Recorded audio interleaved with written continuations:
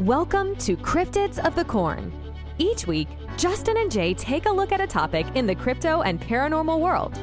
They focus on the Midwest and Appalachia of the U.S., but sometimes they venture out with everything from well-known monster sightings to one-off cryptids, live person interviews to actual fieldwork sneaking in some science lessons. There's sure to be something you'll enjoy. Please join us this episode of Cryptids of the Corn.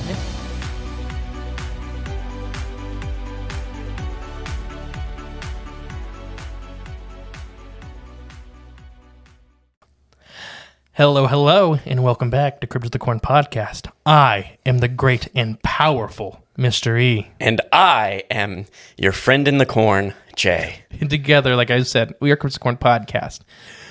Today's episode is going to be really science-heavy on the top end and really not on the back end. Well, we love science here. Mm-hmm. Oh, yeah. Especially me. Yes. So we're going to go through some terms that I use on the show from time to time, and maybe have not explained fully what they mean. And then we're going to apply those terms to Bigfoot and Dogman. Ooh. So these terms are, if you ever hear these on a show or, another show or a TV show or anything like that, now you'll know what they fully mean. You should. Yeah, at least, so you make your own assessments. At least they'll make a lot more sense to you. Because I use the terms genotype and phenotype a lot on the show. And before we dig into it, I know what those are, but I also I kind of know what those are. Let's feel put it like that way. people roughly do. Yeah. You probably learned it in 8th to 9th grade biology. Mm-hmm. But most people forget them pretty quick because you don't use them. Okay, true. You hear it on TV or you see it and you just know, okay, that's what that means. Yeah, there's a pretty big difference, but I've heard them on TV being used interchangeably. Ooh, okay. And they're not interchangeable. So they're similar things, but they're not interchangeable. Like tortoise and turtles. Yes. So, all right, which one are you going to do first? So I'm going to read this. This is basically from a science magazine, and they kind of just go through the types. So I'm going to read the first little blurb, and then we'll go into the definitions, and then we'll go into differences about them. Oh, okay. I was going to say, should I say what I think they are before we start? So let me wonder if that's what people. Yeah, go ahead. So tell me what a genotype is. So I'm assuming I know it has to do with your genes. Mm-hmm. So your DNA, is it your DNA makeup? Like your unique DNA makeup? Is that a genotype? Well, I'll read it here in a minute, but so that's what you kind of get the impression for genotype. Yeah. And then what do you think for phenotype? So I know phenotypes, or I think I know, is the different traits within those genes, that make up the the little nuanced differences. Whether it be hair color, eye color, things like that. So you're pretty close to phenotype. You actually read the back half. It sounds like you read the paper I have. Because that's the two they use. Really? Yeah. No, I didn't. I swear I didn't. So we'll yeah. I'm just genotype's a little more than that. See, that one I don't know. That one's more fuzzy. Yeah. Phenotype you got right. That one I thought I knew. Well, let's go. So the terms genotype and phenotype may sound similar, but they have huge differences between these two. The genotype is a set of genes in the DNA that are responsible for unique traits or characteristics, while phenotypes are the physical appearance or characteristics of an organism. Okay. So, genotype is directly DNA related. Phenotype is not.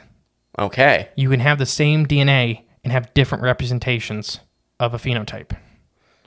And I'll give examples of animals with both. Okay. So, I'm going to read the definition of genotype directly. Okay.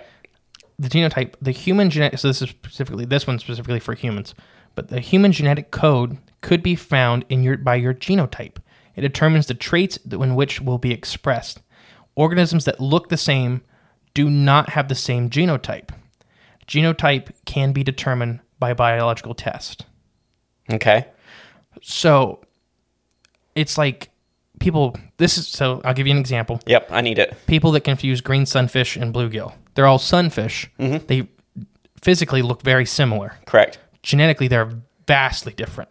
Okay. Or look at worms. That's a harder one for people to see. The variety of DNA in worms is crazy. So you're basically looking at the DNA makeup of that individual. Yes, we're not looking at anything physical with genotype. It's all DNA. Yep. Okay. This is where we find our subspecies in our different species that may look very similar on the outside, but are dramatically different on the inside. It's almost like metaphysically they're different on the inside. Genetically. I know.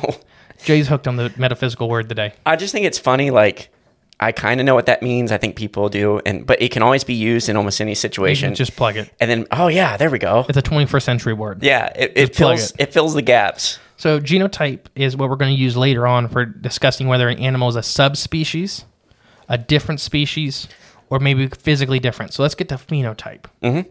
So phenotype, like discussed earlier, when both genotypes and phenotypes sound similar but are dramatically different. The phenotype is determined by the individual's genotype and expressed genes or the visibility of certain traits. For instance, hair color, eye color, body shape, height is all dependent on your genotype, but also influences by the factors in the environment. So phenotype is your physical traits in a species. Okay. So let's talk about the major differences, and I have a whole list. So before we move on to that, genotype is your genetic Makeup. code. Yes. Compared to other genetic codes. Okay. So me and you have the same genotype. We look vastly different. Right. We have the same genetic code. Right. We're the same genotype.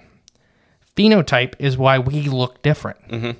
We're the same species with very vastly different traits. Yeah. So and that counts for all humans. So if you have, a black man, a white man, and a Chinese man, they're the same, technically they're the same genotype. Mm-hmm. But that phenotype is very different phenotypes. Physically, on the outside, we look very different. Genetically, we're very, very similar. Only differences are only skin deep. That's the point, is that those are phenotypes. That's just, and I'll go into whole species about this later. With it, they don't look like the same species. Right. Their phenotypes are dramatically different.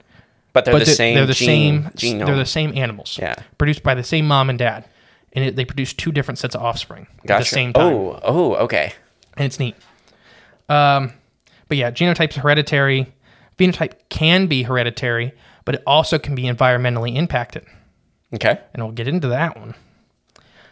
So your genotype cannot be environmentally impacted. Phenotype can be. Mm-hmm. Genotype, same genotypes produce the same phenotypes. And then phenotypes, same phenotypes may or may not produce the same gene or belong to the same genotypes. Okay. Slow that one down again. So let's break that down. Yeah. The same genotype will always produce the same phenotypes. Okay. But Understood. But the same, or just because phenotypes are the same, doesn't mean you can come from the same genotype. And we talked about it with sunfish earlier. Right. They look very similar on the outside, but they're different genotypes. Mm-hmm. You almost have to start with the genotype, and then the phenotypes branch off of that individual genome. Old biology used to classify animals by phenotypes. Mm-hmm. And after we started doing genetics discoveries, we realized how wrong that system was. Right, yeah. How similar some animals can look to other animals, and they're not even related at all. Right, yeah.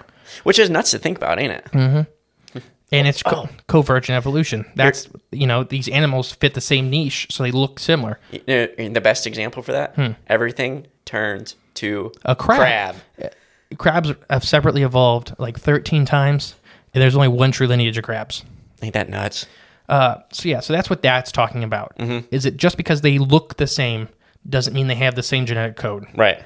But if they have the same genetic code, they will look roughly the same. And like we're talking about, me and you look roughly the same. Right, yeah. Mm-hmm. Okay. So for genotype, present inside the body as genetic material. Okay. Phenotype, expression of genes and external appearance. If I could read. External appearance. So, me having a lot of hair, you being bald, you having a full beard, me not. Those are phenotypes. Yes. But that's our express phenotypes. Genetically, we're still the same. Right, exactly. Are we keeping track so far? You're my baseline. I'm keeping up. Okay. It's making sense to me. It's becoming more clear, that's for sure. Because like you said, they do use these words often. And they don't mean the same thing. Not at all. They use them interchangeably. Yeah. And so I want to educate everybody at home. I know this is, I'll get to Bigfoot and I'll get to Dogman, I promise. Mm-hmm. But I want you at home to look at this and be able to be an educated person when you hear stuff on TV and you hear stuff in the news and for these specific things. So you can make your own decision. Mm-hmm. If somebody is not willing to do their research before they talk about this stuff and they just start throwing these words in, take that into account. Consideration, correct. If they're just throwing these big words in, and I'm not going to mention any names, but there are people that do this, and they don't know what they mean, and it really hurts our community. It really makes us, from the Bigfoot community to the scientific community, it makes us look dumb. Yes. It does. It really does. Yeah. You know, that's part of the reason mainstream science doesn't really get behind us, because some of these people really try to use mainstream science words And it without didn't, the backing. Yeah, it didn't work out. And it makes you look dumb. It does. You know, it's Will Ferrell has a sketch, and he's like, stupid people always just shove in big words, and, you know, they really don't know what they mean. And he's like, that lady's being such a photosynthesis. Yeah, I've seen that before, yeah. And it's like... Example, yes, exact example. So, back to the differences. Okay. Genotypes. The genotype is inherited from the parents to the offspring. So, you get your genotype from your parent. Mom and dad, Yeah. yep. Phenotype is not always inherited from the parents. Like we said, it can be environmentally affected. It can be genetic just diversity. So you can have multiple phenotypes pop up. And phenotypes can like skip generations. Yes. Like they can be, You can have random pop-ups. Exactly. Like the big one is like blonde hair popping up in neither parent's blonde, but grandpa was blonde. Or red hair even Red more hair. so, yeah. Yeah. So just because mom and dad aren't expressing those traits doesn't mean they're not carrying those traits. They're in there. They're dormant. Or like my mom's dad, bald, and here I am, bald. Yeah, so you get that from your mom's dad. Grandpa had a full set of hair. Oh, trust, I know. I have his exact haircut right now. Or not haircut, hair growth pattern that he had at 670. It's me right now in 20 or 30 something. So maybe laugh. So genotype, like I've said, is affected directly by your genes. Your genotype is your genes. Right. Your phenotype is affected by your genotype and also environmental conditions, nutrient intake, and all this other stuff. Can you develop new phenotypes then? Yeah, so why that would be like your hair color changing over time. Yeah. You can change your eye color over time. All this stuff. So yeah, you can physically, your environment can change. You can change. You being heavy, I'm heavy because of the way I eat. I can change that, and that's changing my phenotype. That's my body type. And I'm changing it. So genotypes. So I'm going to give you examples for this last little bit. Genotypes examples are blood groups, eye colors, height, genetic diseases. Phenotypes, weight, physiology, and then, for example, beaks of birds. Yeah. Like the, what is it, the finches or whatever? So that's different things within the same species. So yeah. So I'm going to give you an example of both. Or do you have any questions about that? What you said, eye color is genotype? Yeah, so you can't just develop a new eye color. Gotcha. So that's passed down, but there's different phenotypes Of eye color. Of eye colors. Yes. Okay. So Yes. you can't just pop down and have neon yellow eyes. Right. That's what you're saying. Without a problem in your genes. Correct. Yeah. So, yeah. You're either going to have one of the main colors that's passed down. Okay. So I'm going to give you animal groups or examples of both. So like we already said with phenotypes, so let me go with genotypes. Yeah. Where we have two animals that look very similar. So we're going to do a bluegill and a red-eared sunfish. So get on your Googles. Yep. I look at them. They look extremely similar. And they're kind of close cousins. And they're close enough where they can crossbreed. Not all can do this. Right. So you have some primates that look very similar that aren't close enough related to produce hybrids. So that's a genotype. They're genetically unique. Even though physically they look very, very similar. And some people for a long time thought they were the same species. I even think when you had one in your tank, I said, oh, look at that bluegill. And I'm like, that's a green sunfish. Yeah, and I'm like, oh. There is a bluegill in there, though. There is. So phenotypes. So this is an animal that's genetically the same. So we're going to talk about another sunfish. I'm using sunfish today a lot. We're going to talk about northern sunfish. Okay. They do this really cool kind of thing where, depending on what body of water they're in, mom and dad will produce the large variety and the small variety of offspring. So some of the adult males are only like 2 to 3 inches long, and some of the adult males are like 5 to 6 inches long. And they're both adults. And they're both adult males, same age, same group of animals. Same probably brother and sister. Yeah, they're brothers. Yeah. But the phenotype, they're very different. One's big, one's small. And the reason is so they can take full advantage of their environment. One guy can go and sit in the middle of the creek or the river and fight for those areas. One guy can go in the shallow and fight for those areas. It's to spread out their genetics through phenotype differences. Gotcha. So mom, dad produce different levels of those offspring depending on what environment. If they're mostly in shallow water, they're going to produce mostly the small offspring with a couple of the big guys. If they're mostly in big water, they're going to do the opposite, mostly big with a couple small. Yeah, that makes sense. But that's one thing I never really thought about, being size, just size alone being a phenotype, just to fit an environment.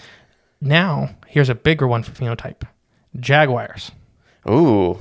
Jaguars, they have almost a 1 in 2 chance of producing a melanistic cub. Melanistic being like all black. Okay. And the reason is that why they have this why they have this phenotype is so half the population can hunt during the day, half the population can hunt during the night. So to split up the population so they're not co-competing against each other. Yeah. Yeah. That makes sense. We have a lot of phenotypes that are built in for that. There's all kinds of stuff with this phenotype stuff. Yeah. So phenotypes are not genetic. They are partially genetic. But phenotypes are variations in one species. Yes. Within that specific genome type. Yes. Genotype. Yes. Yes. Okay. So phenotypes are within that gene group. But they're also impacted by environmental concerns or environmental factors and the individual animal's factors. Mm-hmm. It's combo, kind of, in most situations. Genotype is always just the genetic attributes. The genetic makeup of that specific animal, is that what you said? Yes, or creature? the specific species. Species, whoops. And that's how we decide subspecies. If their genotypes are similar enough, we're going to call them a subspecies. That means it's a term basically to say they're not fully separate yet. So what that means is they could turn back around and merge back into the parent species with little to no trouble. Gotcha. But they're genetically distinct enough we can tell them apart. Gotcha. And then a full species is that they would have trouble merging back in to the parent species. Okay. Not impossible. Not impossible, but not they'd have likely. trouble. Yes. So phenotypes are more used for animals to take different advantage of different environments within the same species. Genetically the same thing. Makes sense. I think I can follow that. Hopefully everybody at home can. I know everybody likes the science lessons. Mm-hmm. That's at the top because I use phenotype, genotype a lot when we talk, and I realize I've never really explained it, what they mean. Yeah, I mean anyone can Google, but like I said at the top of the show, I kind of just assume I know what it meant. You know, because you hear it enough. I've seen a lot of people on TV that assume they know what it means. Yeah, and you hear it enough, you know kind of what they're talking about. It makes sense, but you never really break it down and okay, what exactly does this mean for sure? So this is very helpful. So tell me, what is a genotype? It's the individual species genetic makeup that applies only to that species. If it's different, it's a different genotype for a different species. There we go. Phenotype. It is your individual characteristics of that species that can be changed or that can pop up in different variations. Basically, different variations of that genotype that can be passed down and changed and be dormant and just exist within that genotype. Can different genotypes have the same phenotype? Yes. Yes. Perfect. Okay. I think you got a pretty good understanding of it. Mm-hmm. But yeah, so hopefully everybody at home followed. Jay's kind of my muse for that. I'm the everyday man that my baseline. I'm like you guys listening. Well, I come from the background that uses this stuff, so it's hard for me to get a gauge. And see, I don't, and I think most people listening don't. Right. I mean, 90% of people don't. But they're like me, and they just love all this stuff. Mm-hmm. They love nature and animals. I want people to know. I want people to be able to make up their own minds when they listen to somebody on TV or they listen to somebody on YouTube. Mm-hmm. And you start... I hate that with the UFO community, the cryptid community. They use, and even some of the other paranormal communities, they use these big words, and they don't have a grasp of them. I know. They're talking about metaphysical genome splicing. Metaphysical genome splicing. The name of this episode. All right.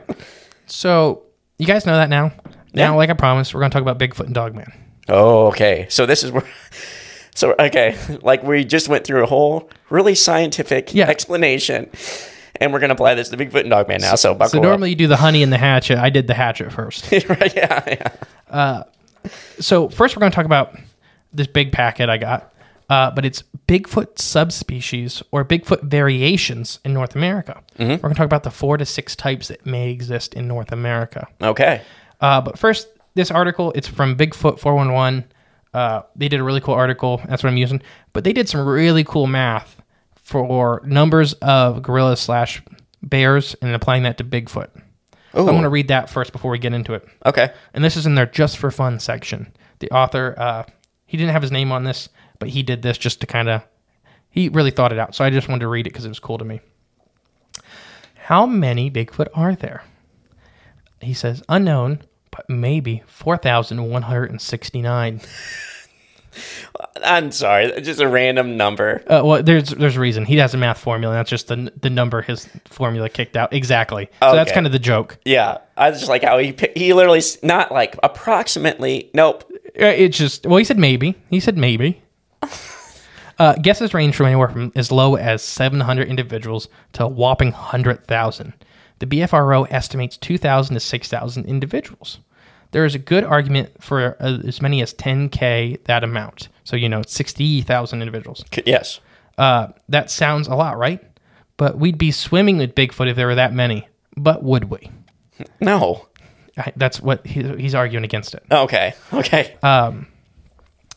So, like I said, I'm a confident believer with that 15 to 20,000 number. Yeah, I think we talked about that. Yeah, we've done that before. Mm-hmm. And I can believe up to 25,000. I think that's a pretty healthy population for an apex migratory predator. Mm-hmm. 25,000 is a pretty fair number for them, I feel. Okay. 15 is probably the lower end of a sustainable population for how big the range is. If there's 700 of them, they'd all be dead. Yeah, for sure. For sure. They'd all be dead. So here's some facts he's going to give us. Mountain gorillas, their average home range is 8 square miles. Okay. Neanderthals, we believe their average home range was 20 square miles. Okay. Grizzly bears, their average home range is 160 square miles. It's a lot bigger. Yeah. So hypothetically,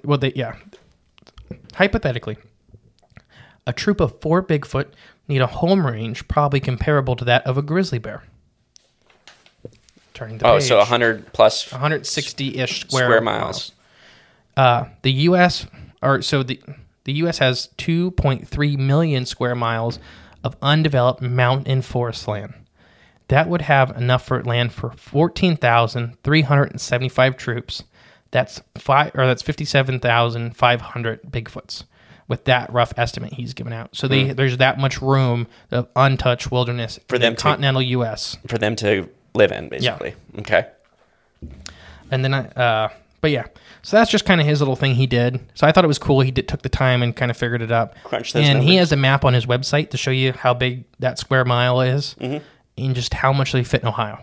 Oh, undeveloped area. Really? And it's kind of crazy how much you don't realize. Yeah. Oh yeah. But yep. So Bigfoot types, North America variations. Nobody knows how many Bigfoot there are, but there are more than one for sure. There are enough Bigfoot living in North America to have different types being reported. The reports differ from each other with consistencies across eyewitnesses. So there's a couple different types that people are seeing. Okay. Some of it seems to be regional, some of it's not. So type 1 Bigfoot. Okay. Turning pages. Type 1 Bigfoot, a.k.a. the Patty type. This is your classic Sasquatch. It looks like a cross between a human and a lowland mountain gorilla. It is a large, powerful built, thick, broad chest, black hair, and gray skin. Gray to blue skin. Other hair colors are common, such as brown, auburn, cinnamon, and occasionally white. The head, though, is massive, but has been described as relatively small for the body. Type 1s sometimes develop a sagittal crest, which looks like a person wearing a hoodie. This is consistent brow ridge with a receding forehead. Given that the eyes are deep set look, the eyes are hard to see, but have been reported to be prominently further apart than that of a human's eyes. Okay. Type 1s have a flat face with a prominent cheekbones and a square jaw. The mouth region is only slightly protruded. The nose is near the human in shape, although pug or flattened, sometimes with forward-directing nostrils. The height averages sample of this population is between 7 foot 10 inches. However, the alphas, males that we think have been reported as large as 9 feet of this type. The average type 1 is estimated weight of 5 to 800 pounds. This is your very classic Bigfoot. Yeah, basically. When you think of Bigfoot, this is the guy. A slight sagittal crest, a little bit of the bump on the head. Mm-hmm. Like cone shaped. Yeah. People report, yeah. So what do you think? Sounds reasonable. I mean, it just sounds normal, like what you would expect when you describe it as Sasquatch, like Patty. Yeah.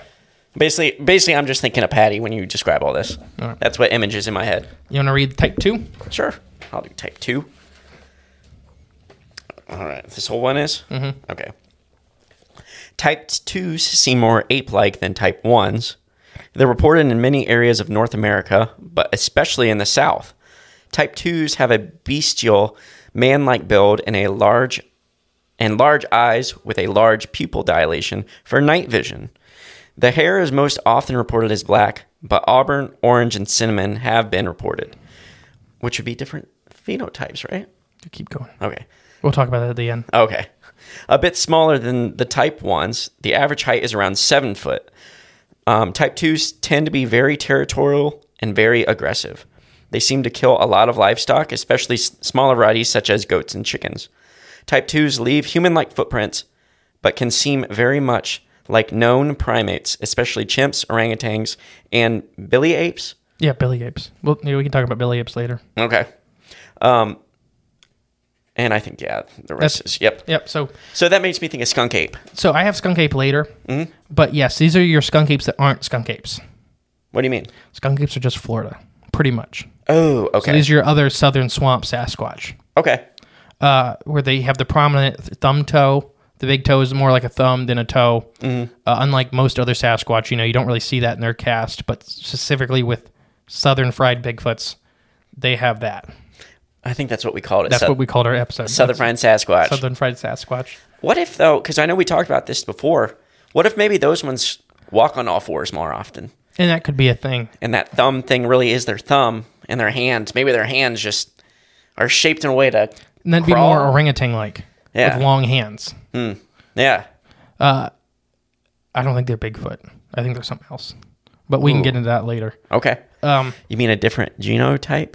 Well, yeah. Yeah, a whole different genotype. Not cousins. Right. I think we introduced whatever the skunk ape is. Oh, okay.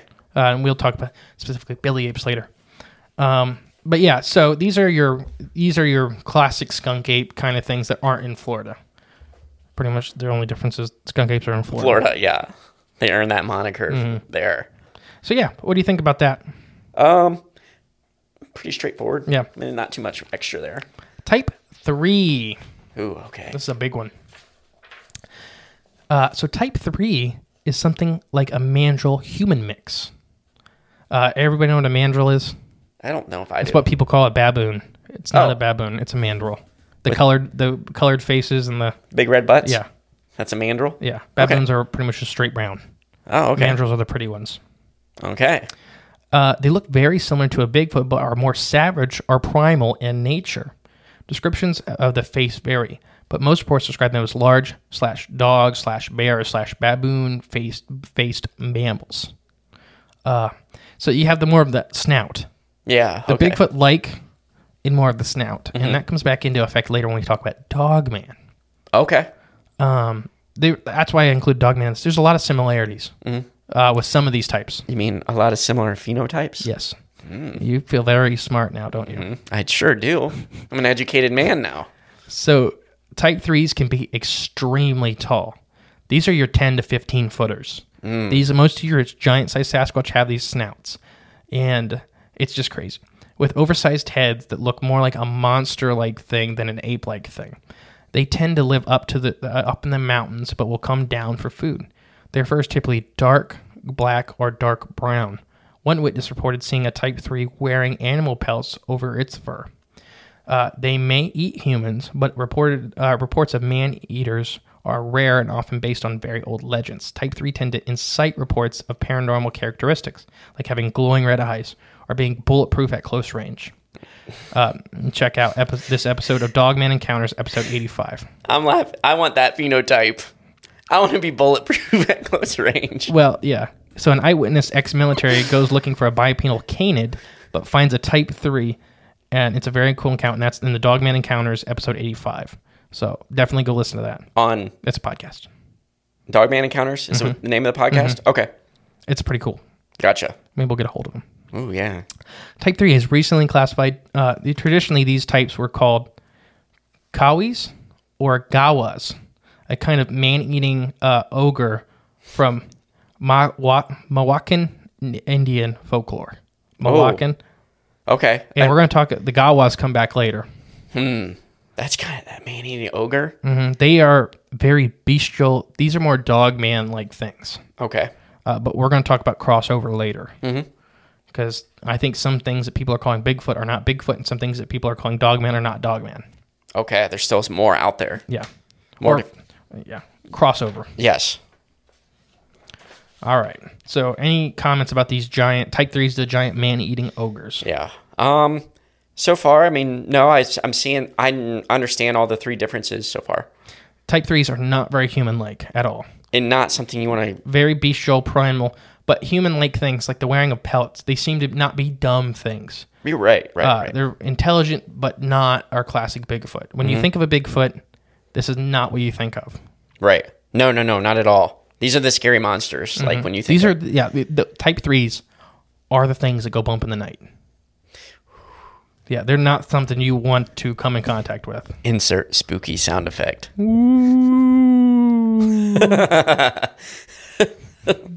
don't have a button. We just do it ourselves. What's the guy from Police Academy? Oh, is it Michael Winslow? That's the actor. Yeah. But what's his name in there? I don't remember. Helicopter or something like that? I should know this. Anyways, so type 4 Bigfoots.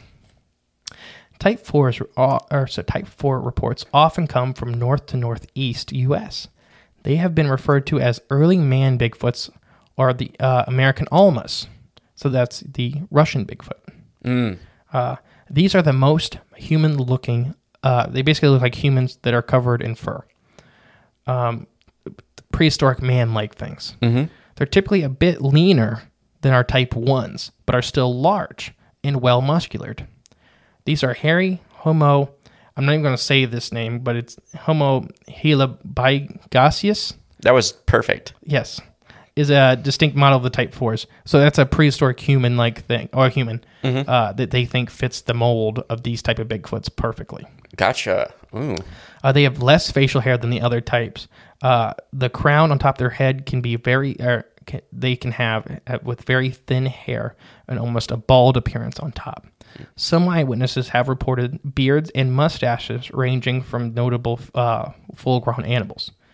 Type 4s have a round, not conical head. They have a human-like head. So that sagittal crest is almost gone. Their noses are hooded. Their mouth is wide or wider than what we would see when you turn the page. Consistent with normal. Their teeth are square and very human-like. Square and human-like. Yeah. Who's its sighting had its square human-like teeth? Who is? Whose sighting that we know? Oh, gosh, you put me on the spot. Greg. Oh, it's right. Yeah, he did talk about that. The skin color is pasty gray or black with a leathery appearance. Some people think that they are hybrids, part human or part novel primate. They may be, but all members of the genus Homo developed and used tools. There are no reports of type 4s using tools of any kind yet.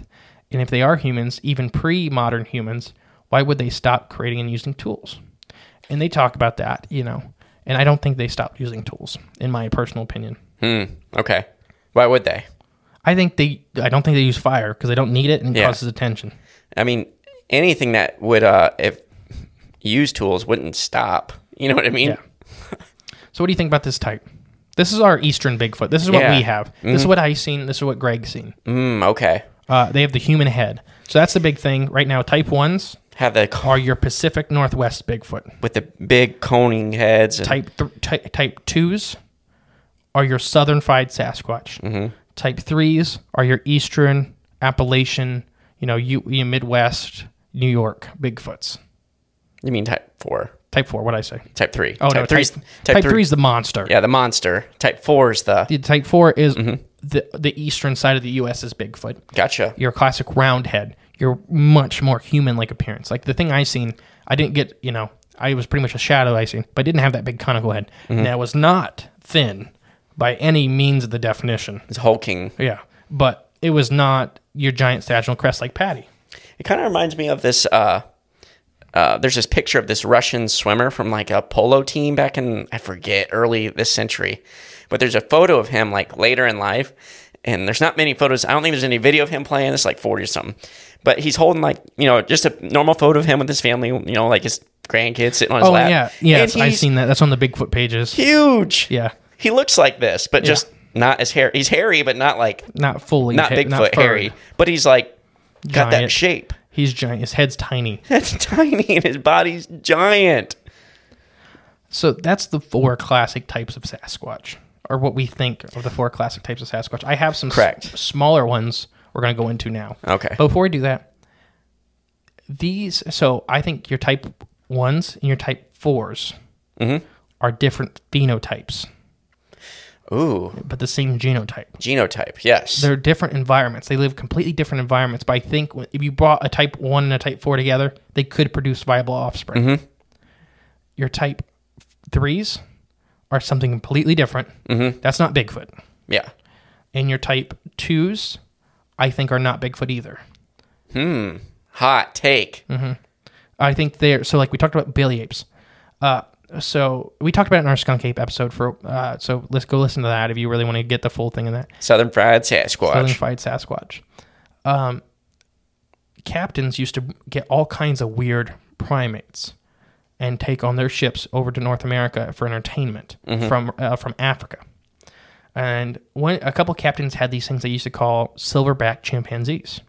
And they knew what a silverback gorilla was. They knew what a chimpanzee was. They said these were the hybrids. They don't hybridize. They were actually taking a new species. Some people think it's the, what's the horrible chimpanzee? Joe Rogan always talks about them. I know what you're talking about. I just don't know the name. The ones bonobos. Bonobos. They'll like rip your face. So some people, off. bonobos are terrifying. Yeah.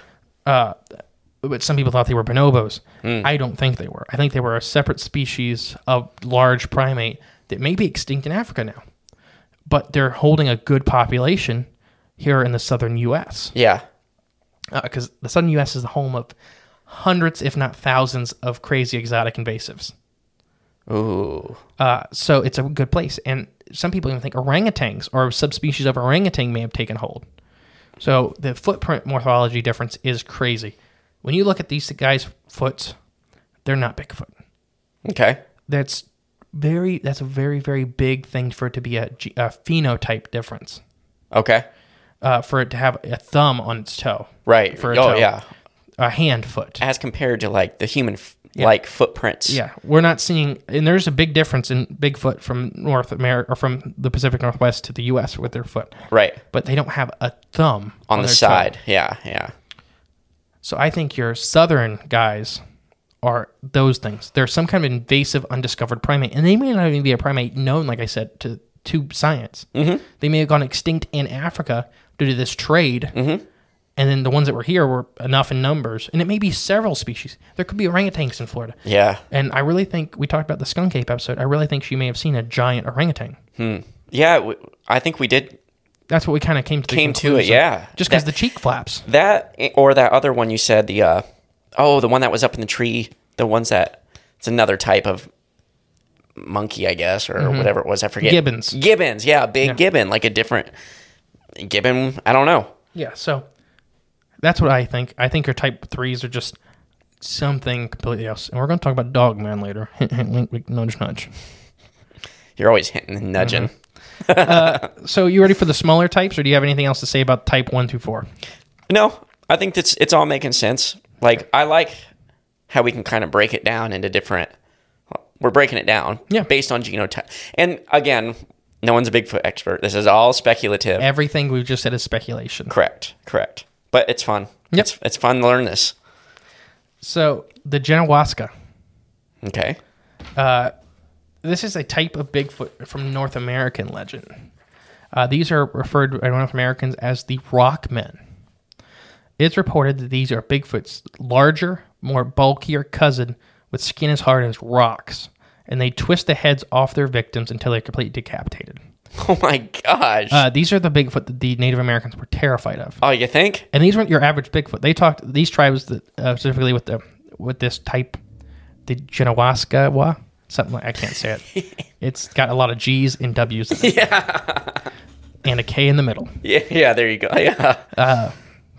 These are the type that they would see come into an area and another Bigfoot would leave.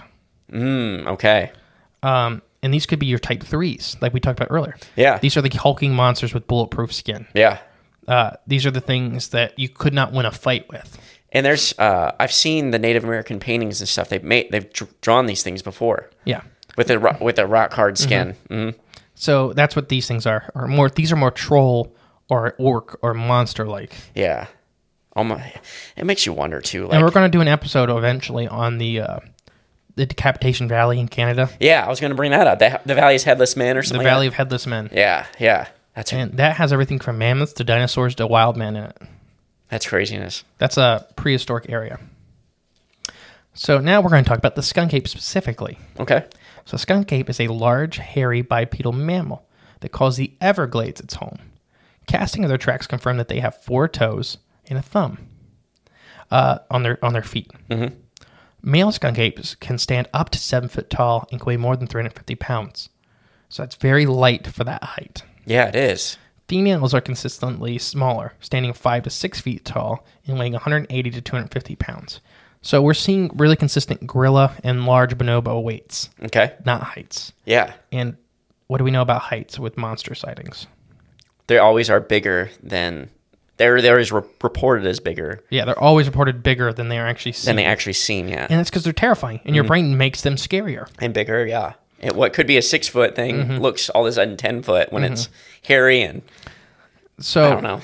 A bonobo can stand 6 foot tall if it were to stand up like a man. Yeah. Both males and females are often seen covered in red or black fur, depending on where you're at. So we see orangutan or bonobo. And it could be both or something else, a whole different thing in the Everglades. Yeah, all in the Everglade. Most confirmed skunk ape sightings, however, report individual animals. Increased sightings, though, right now report claims of having seen several skunk apes traveling together. This is a new type or new thing for the phenomena. These groups are also known as troops, are becoming more and more common in recent years. It's almost like their population is finally starting to grow and take hold. Mm-hmm.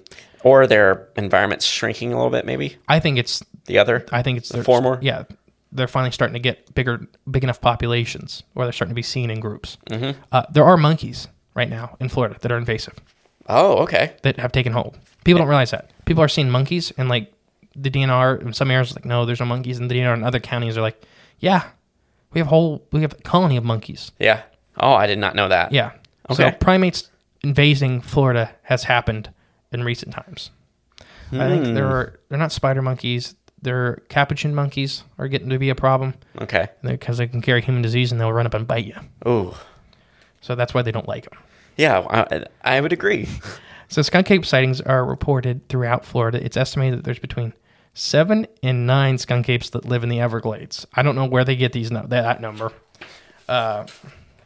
These sightings suggest that the high concentration inhabit the Florida Everglades. Big Cypress Natural Preserve offers the best opportunity for researchers to locate a skunk ape. Oftentimes, skunk ape sightings are close in proximity to large cities. One instance, the skunk apes reportedly ran on I-75 at broad daylight. That's our same I-75. Yeah. Oh, yeah, I know. But yeah. So what do you think? Those are our kind of 6 types of Sasquatch. Okay. I wonder what... I mean, I never thought like the skunk ape would have its own little separate thing. After looking into them more and more, they are not Bigfoot. In my personal opinion. Yeah. And type 2s may be Bigfoot, but whatever the skunk ape is not Bigfoot. You think that skunk ape could be a type 2? I don't think so. Well, yeah, I do think so, but I don't think if the skunk ape is a type 2, then type 2's not Bigfoot. Bigfoot, correct. So if the skunk ape is type 2, then the genome, or the genome is different. The genotype, yeah. Yes, is different. Yes, okay. But the phenotype may have some similarities. They're similar phenotypes. Yeah. Like sunfish and bluegill. Mm-hmm. Man, you're going to be an expert at this. I already am. Are you ready to do talks next year on eDNA and genotypes and phenotypes? You don't want me doing that. I would be curious to see what I come up with. I think you'd still, right now, you have a better understanding than a lot of people in those rooms. I'm not joking. Let's take it easy here. I know nothing. So, yeah, we're going to... I don't want. I don't. You made me laugh. I just don't want anyone to approach me at any of these things because I will just crap down my leg when they ask me anything serious. Yeah, that's a Justin question. I heard you do that. But I say that at the conferences. I'm like, that's a J topic. Do you know that I do that too? Yeah. Okay, good. Because I do that all the time. I send people your way because I'm like, that's not something for me. Right. Because they're asking you about how the pyramid, I don't know, just weird stuff. And I'm all on that. That's not a Justin question. That's a J question. And we have a very distinct dynamic. Yep. That's a J thing. But it all meshes. It does. No, it does. I'm not saying anything. It just... There are J questions and there are Justin questions. They're all connected. We're going to figure out the secrets of the world. It's all mushrooms. It's starting Don't spoil it. That's for season 8. It's starting to leach in. Season 8 stuff here. You're like me now, jumping ahead. Mushrooms. You're going to be your backyard one day. I'm just huddled over it, talking to him. I was talking to it. Emily asked who I was talking to the other day. It's that mushroom. Bob's brother. All right. So there are, Sasquatch all around the world. Like we said, Alnas, Orangupendex, Yeti. Mm-hmm. And are these different species or are they subspecies? Mm. So there are red foxes in Europe and North America. So we do have species that span continents that have different phenotypes, but genetically they're the same. If you took a red fox from North America and a red fox from Europe, they could make viable offspring. They're still the same species, roughly. So the genotype's still similar, or it's the same? Yeah, roughly, basically the same. Okay. At that point, you're getting into maybe subspecies. Yeah, they're close enough to be viable offspring is produced. Yes. Okay. Without human assist. And okay. Can only viable offspring be produced through things with extremely close genotypes? Correct. Okay. You have to be, even if your phenotypes are very different. Mm-hmm. So like Sawguy are an Ohio-made monster. They're a hybrid between two fish species that do not reproduce naturally in the wild. Okay. So they do produce viable offspring in a lab. Okay. But that's just doesn't exist in the wild. So if you release them, they're not going to start. That's why they don't. Exactly. Yeah, they don't take over. But yeah, so that's the Bigfoot side of it. So anything for the Bigfoot side of it? I'd say still the same. Like it's good to break this stuff down. So what do you think? Who do you think's a Bigfoot? Who do you think's not a Bigfoot? Are they all Bigfoot? Are they none of them Bigfoot? Well, the type 3 is the one that is the odd outlier, I'd say, for sure, because that does kind of cover the monster aspect of some of this stuff. That's just the weird odd ones out. You get those stories where it's just literally a monster story. I also think of it just made me think, type 3 made me think of Shrek. So I was about to say ogre. Yeah. That type 3s for that for Bigfoot 4 and 1 for their or how they categorize them. Your type 3s are your monsters, your ogres, your mountain trolls. Mm-hmm. They're often seen wearing animal carcasses or pelts. They're seen in high mountains, Yeah. That's not a Bigfoot, in my opinion. What do you think? So I think it's a monster. I think it is a Bigfoot, but maybe not what we typically think of as being like the normal, what Bigfoot really is. It might just be another subspecies, like a very hyper-aggressive, very territorial, solo kind of Bigfoot. So would that be a phenotype? So we have this thing that exists in nature where we consider alpha males. Mm-hmm. So alpha males will get larger and they'll actually produce pheromones in some species that keep the other males smaller. Oh, wow. We've seen that in all kinds of animals.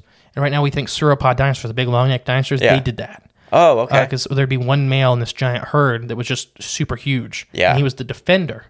And the other males were all smaller. They were female-sized. Okay. So I'm kind of leaning into that more. Now that you said that, it makes more sense. And they just get supersized. So the muzzle thing. See, shoot. Yeah. That could be a phenotype thing, or that could be an age thing. So we do see skulls change over time. Okay. Not really much in primates, if that's where we're putting Bigfoot, but who's to say?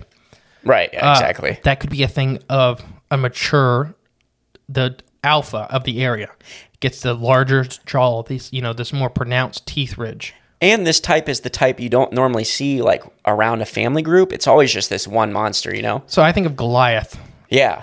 He's not seen very, and that's Tom Shays. Giant. Yeah, his giant. Mm-hmm. you don't see them. You know, he's seen them once, and it was absolutely terrifying. He's seen other Bigfoot. Yeah. That was enough to... And I wonder if he did have that more pronounced face. Yeah. And... But look at orangutans. Look at an adult male orangutan, how different that animal looks to the rest of the species. True, that, as opposed to like the big giant cheek flaps, the dewlaps. Oh, yeah. They don't look, they look similar, but they don't. Correct. Even compared to like the young ones, the babies, they don't look like that. The babies look like little kids. Yeah. And then as they get older, they develop that almost fatter face, like flatter, fat face. Yeah, it's cheek flaps. It's a specific ridge they have. Okay, it just looks like they're all fat in the face. I mean, it kind of is. I'm sure it's fatty deposits, but it's specifically designed. That's the only way I can describe it. So it could be something like that.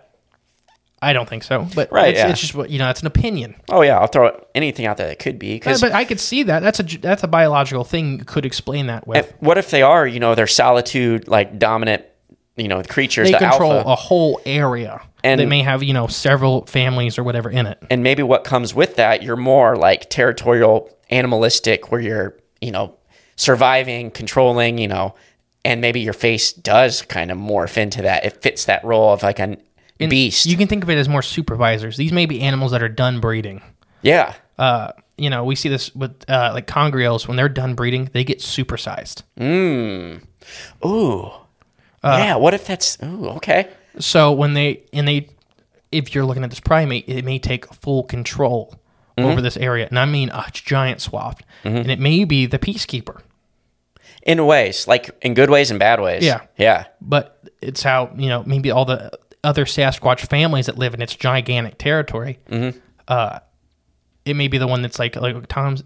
He said, when the other Bigfoots would be talking to them, they'd hear the one roar on top of the mountain, just done, and everything stopped because they're like, "All right, that's enough." Interesting. That would be kind of scary if we're kind of hitting the nail on the head here. Just hypothetically speaking, and Tom Shea, when he saw it, ooh. We'll ask him. We're going to see him at Crypticon. I can't wait. It had a muzzle. And he won't even know why. We're just going to say it. We got to get him on the show. Oh, for sure. I don't know if he does podcast ever. He's a nice guy. I mean, I'm not sure. I'm sure he wouldn't be opposed to it. It just I don't think he's ever done it. Future plans. So we're going to go into Dogman now.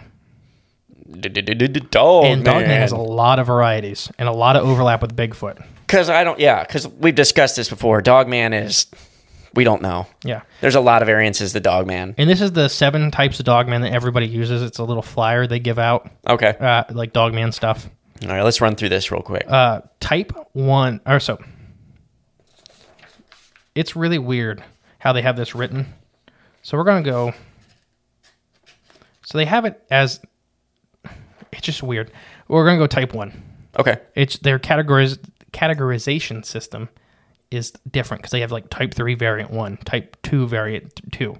Gotcha. I'm just going to go type 1, type 2, type 3. Okay.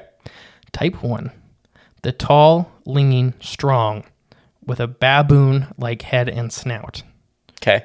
So this is kind of reminiscent to our type 3s on the Bigfoot. Side. They're tall, they're lean, and they have that snout. And this is putting them as Dogman. Okay. Your type 2, the hominid body with the very chow-like head. So you have this big, wide head, exaggerated teeth, and chows don't, Oh, I know chows. I know, that's what I'm saying. Love chows. So they have this giant, wide set head. So it's not a super long head. Yeah. But it's just super wide, like a chow or maybe even a bulldog. Okay. Your type 3s. This is a Sasquatch with a muzzle. So like the type 3 Sasquatch. Yeah. So they are very, very similar to Sasquatch, except they have a pronounced muzzle and tend to be more aggressive. Okay. Any questions so far? Like I said, there's going to be a lot of overlap with Bigfoot. And Dogman, which we already knew. Type 4. It's like a standing timber wolf. So Okay. this is like some of the early sightings of the Michigan Dogman. Is Where this? it's like a wolf, a giant timber wolf that would just stand up. It wasn't like a man. This is almost like the werewolf type, you think of, right? Like this is more just like a big wolf that stood up. Okay. So like sometimes we get a report with skinwalkers. They don't look like a person standing. It looks like a wolf that's standing and just walking. It's really weird. Yeah. You think? Type 5. These are your hyena-like dogmen. Okay. And what's weird is these get seen in Michigan a lot. Really? Yeah. And hyenas have been loose in Michigan a lot. Are you hint, hint, wink, winking right now? Yeah. And we'll come back to hyenas here in a minute. But yes, this is your hyena-like guy. Okay. Your type 6.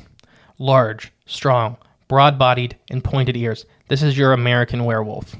This is your werewolf-like thing. Okay. Your classic Beast of Bray Road. This is the hulking wolf man.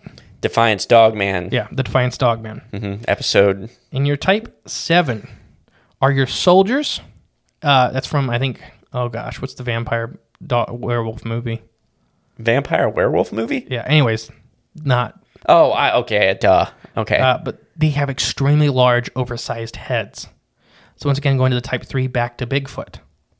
Where they said their heads don't look like they match their bodies, even though their bodies are gigantic. Their heads are always supersized.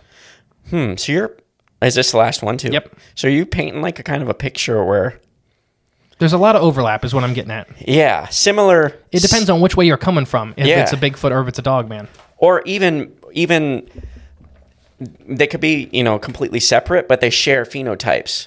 So that is one thing, is they could be completely separate and they're sharing distinct phenotypes to fit the environment. Yes, I was just going to say, which is product of the environment, like bluegill and sunfish. They live in the same space, take up the same kind of niche.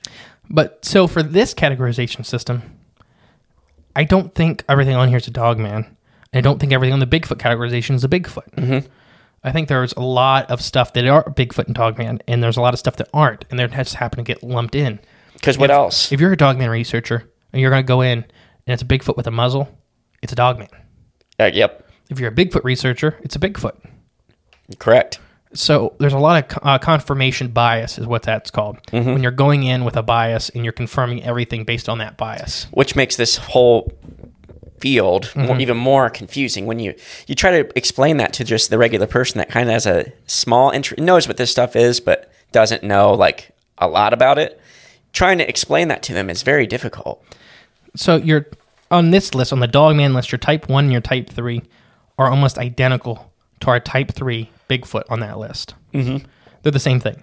I don't know which way they're going, whether they're a dog man or a Bigfoot. Yeah.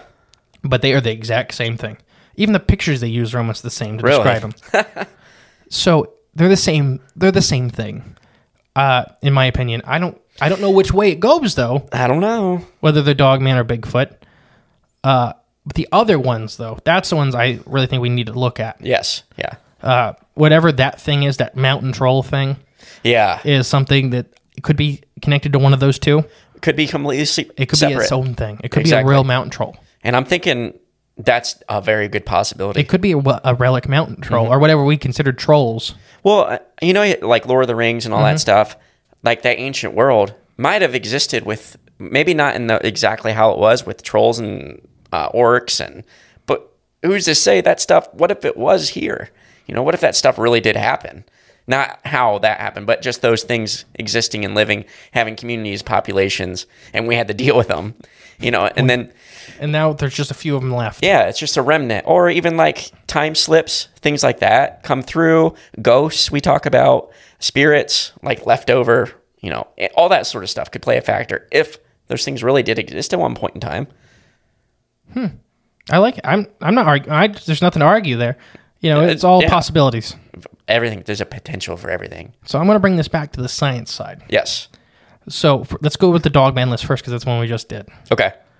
Are these all the same thing with different phenotypes? So they all have the same genotype with different phenotypes, and they fit certain environments around the country. Are they a couple separate things? Specifically the hyena one, I think it's just hyenas. Okay. Because like everywhere the hyena dog man pops up, there's been a record of loose hyenas. So like Michigan has had a lot of loose hyenas. Hyenas are scary. What if they don't mess with a hyena? What if they think that hyena was just a hyena, but it was really a dog man? See, I think it's because you're not used to seeing a hyena in Michigan. Yeah. And it runs out in front of you, and you tell somebody you've seen a giant hyena. True. And you're in Dogman area.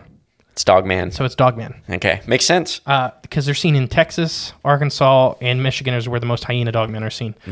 And they've all had a big history of hyenas getting loose. Okay. correlation there. Yeah, there's a lot of correlation for that hyena one. I'm just saying for this list, from my opinion, throw Just it a out. hyena. Throw it out. Yep. Because they're not normally ever seen walking up, right? They're kind of seen always hunched over. Have you ever seen a freaking hyena? I They know look the like they're pictures. hunched over. They do. They have that big lump on their back. Yeah, that's all muscle. They're not something to mess with. People don't get how big a hyena is because you see them next to a giant lion. Or you see them on Lion King and Yeah. they're just goofy and No, they have super strong bites. yeah. Okay. They kill lions. Avoid them. Yeah, they're not nice animals. They're not dogs. They taste good. No, and remember the females have male genitalia. That is true. Look that up. Google it. This is not a Patreon episode, so I won't go into it. So, are these phenotypes with the same genotype besides the hyena? Are these phenotypes with the same genotype, or are they different genotypes, or is there a couple genotypes in there? What do you think? I think it's a mixed bag. So, who you putting where? Well, I think the more classical like dogman werewolf things are. But see, then that's where you split hairs of whether it's supernatural or spiritual or an actual beast. Let's just say for this whole thing, they're all actual. If they're flesh creatures. and blood. Yes. I'd say all the ones that kind of have that upright, kind of man-like shaped body with the dog head, but, are all similar, but they're all the same genotype with different phenotypes. Are you putting the two that are Bigfoot-like baboon-headed ones in there too? Ooh. My gut tells me probably no. Maybe those are their own separate. Are you putting those with Bigfoot then? Or are you putting them as their own thing? And I could think we could be losing cryptids inside of other cryptids. Yeah, very well could be. I don't put him over towards the Bigfoot thing. I don't think they're Bigfoot. I don't think they're Dogman. I think that your mountain troll and these two are something different. Mm-hmm. They may be maybe cousins, but they've been distant for a long time. Mm-hmm. They're very unique. Or just something different. Similar, but just different. Different genotype, similar phenotype. All right. So before we go, let's bounce back to Bigfoot. Okay. So type 1, type 2, type 3, type 4. You remember them all? Yes. Patty is 1, skunk ape's 2. Big, tall ogres 3. Yep, and man-like eastern. Our Bigfoot is 4. Yeah. What's a subspecies? So what's a phenotype? What's a genotype? So the genotype is the gene, the makeup genes. I mean, no, like who are you putting as what? Oh, gotcha. I think 1 and 4, same genotype. Okay, I'm right there with you. 2. See, I think 2 also you could lump in with that genotype. You could. I don't know if I think you could lump it up, and then their phenotypes are just extremely different for the environment. Because southern is swamp, it's night and day different than northwest and northeast. I'm not arguing with that. Yeah. You have the plantar foot like our Bigfoots do because they're mostly walking on hard ground versus that swamp life. You may be a lot more in trees. Exactly. Grabbing on the trees and stuff like that because you don't want to, I would imagine, I wouldn't want to navigate through a swamp all the time. So I don't think that's true, but it's very possible. Yeah. So but that's kind of where I'm leaning. I want to explore that. I think that's a possibility. But then number 3 is it could be the genotype still. Could be. But like we talked about earlier, breaking it down, it could develop different phenotypes. It could be like an alpha male. It could be, like you said, that not breeding anymore. And now it's just a peacekeeping dominant forest guardian. Living building. Yeah. Could be that part. It's 15 foot tall. That'd be just... See, but then, you're almost on its own. That would be its own phenotype then. I don't know if it could eat enough at that size. So maybe even that size, maybe those ones aren't the flesh and blood like what we think. Maybe those ones are. That's a whole other category that's not in this episode. Correct, yeah. But, that may be a way to throw out number 3 as being something else completely, too.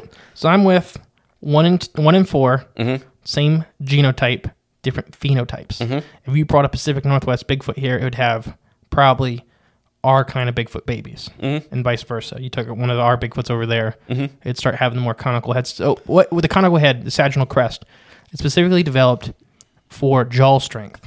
Okay. That's why pit bulls have a big one. That's why your chows have a big one, because that's where their jaw muscles attach extra on top of the head for extra bite strength. So they're eating more, in my head, they're eating more rougher foliage.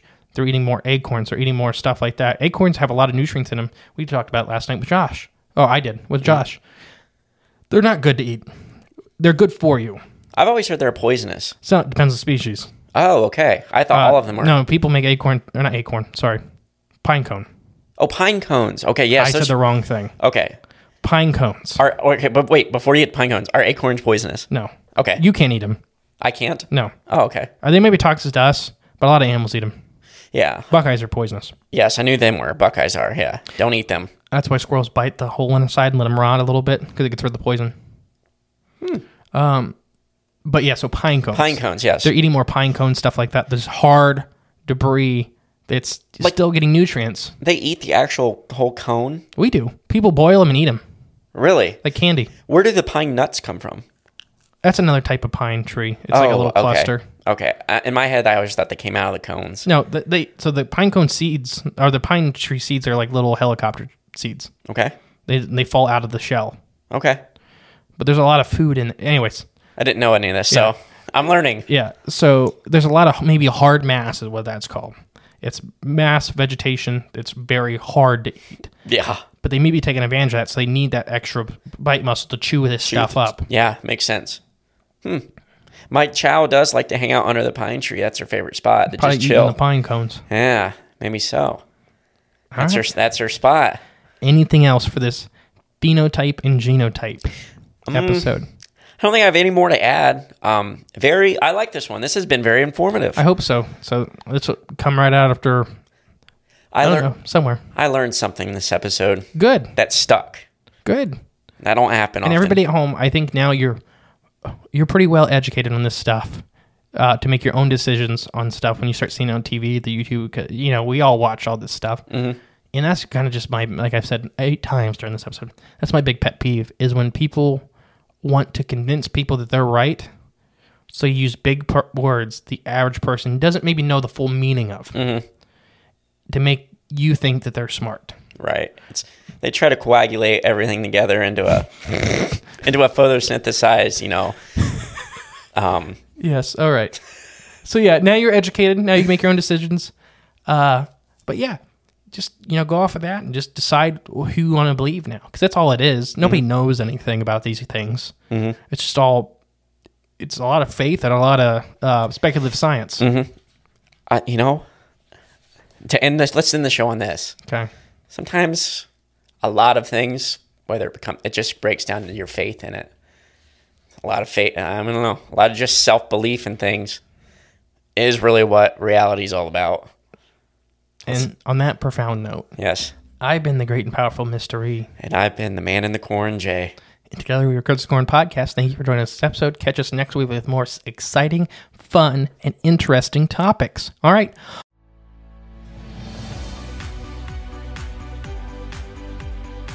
You've been listening to Cryptids of the Corn. Be sure to join us in the next episode where we tantalize your intellect and expand the horizons of your mind. If you're enjoying the show, please feel free to rate, subscribe, and leave a review wherever you listen to your podcasts. That helps others find the show, and we really appreciate it.